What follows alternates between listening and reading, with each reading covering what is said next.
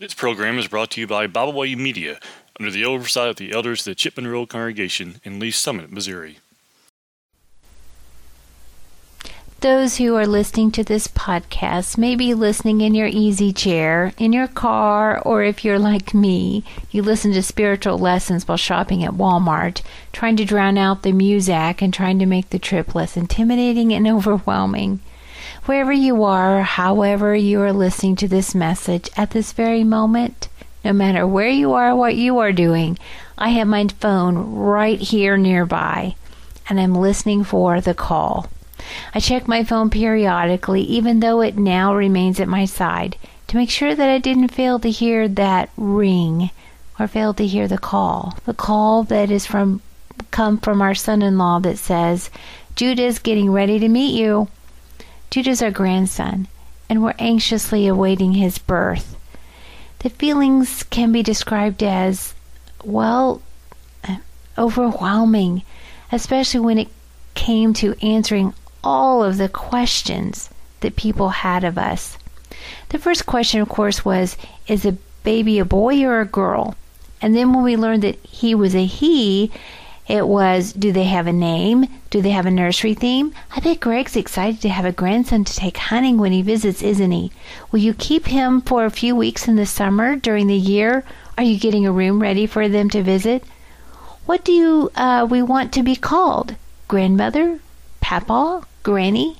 And the questions go on as folks try to put the puzzle pieces together about who Judah will be and what he will enjoy.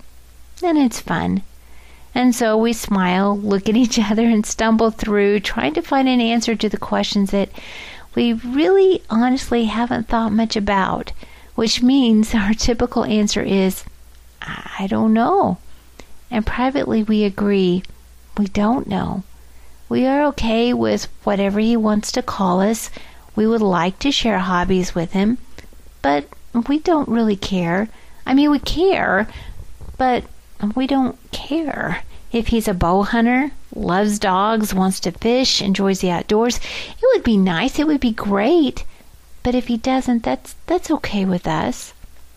So when I'm on my knees, thinking about and praying for our precious grandson and wondering about questions, these are the questions that come to mind for me.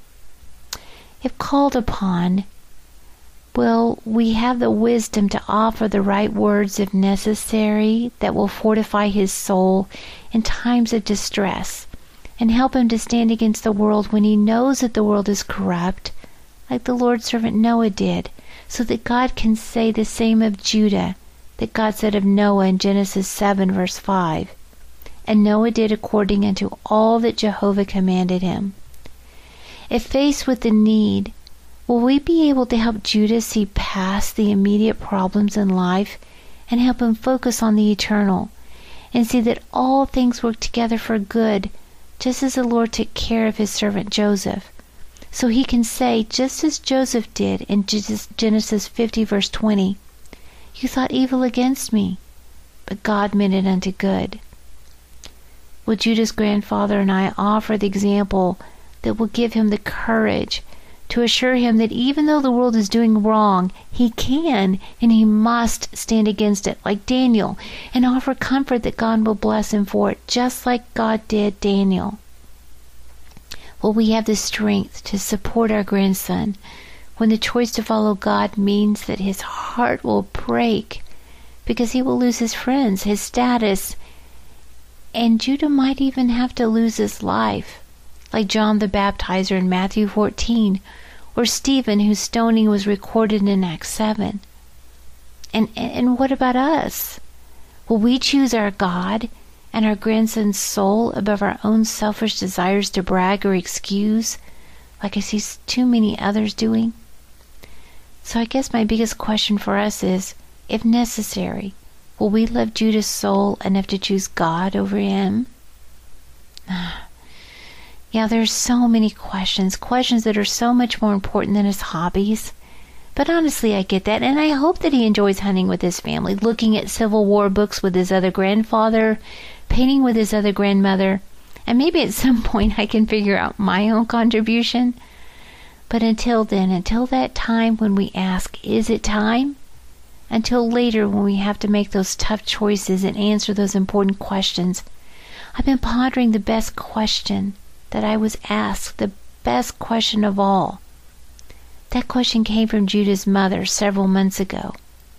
She'd mentioned that she wanted to talk, and I thought that she might have some questions, about diapering, whether to use a pacifier or not, So we sat on the couch together, she at one end, and me on the other, all alone in the quiet of the afternoon, while our husbands were off on some kind of adventure together.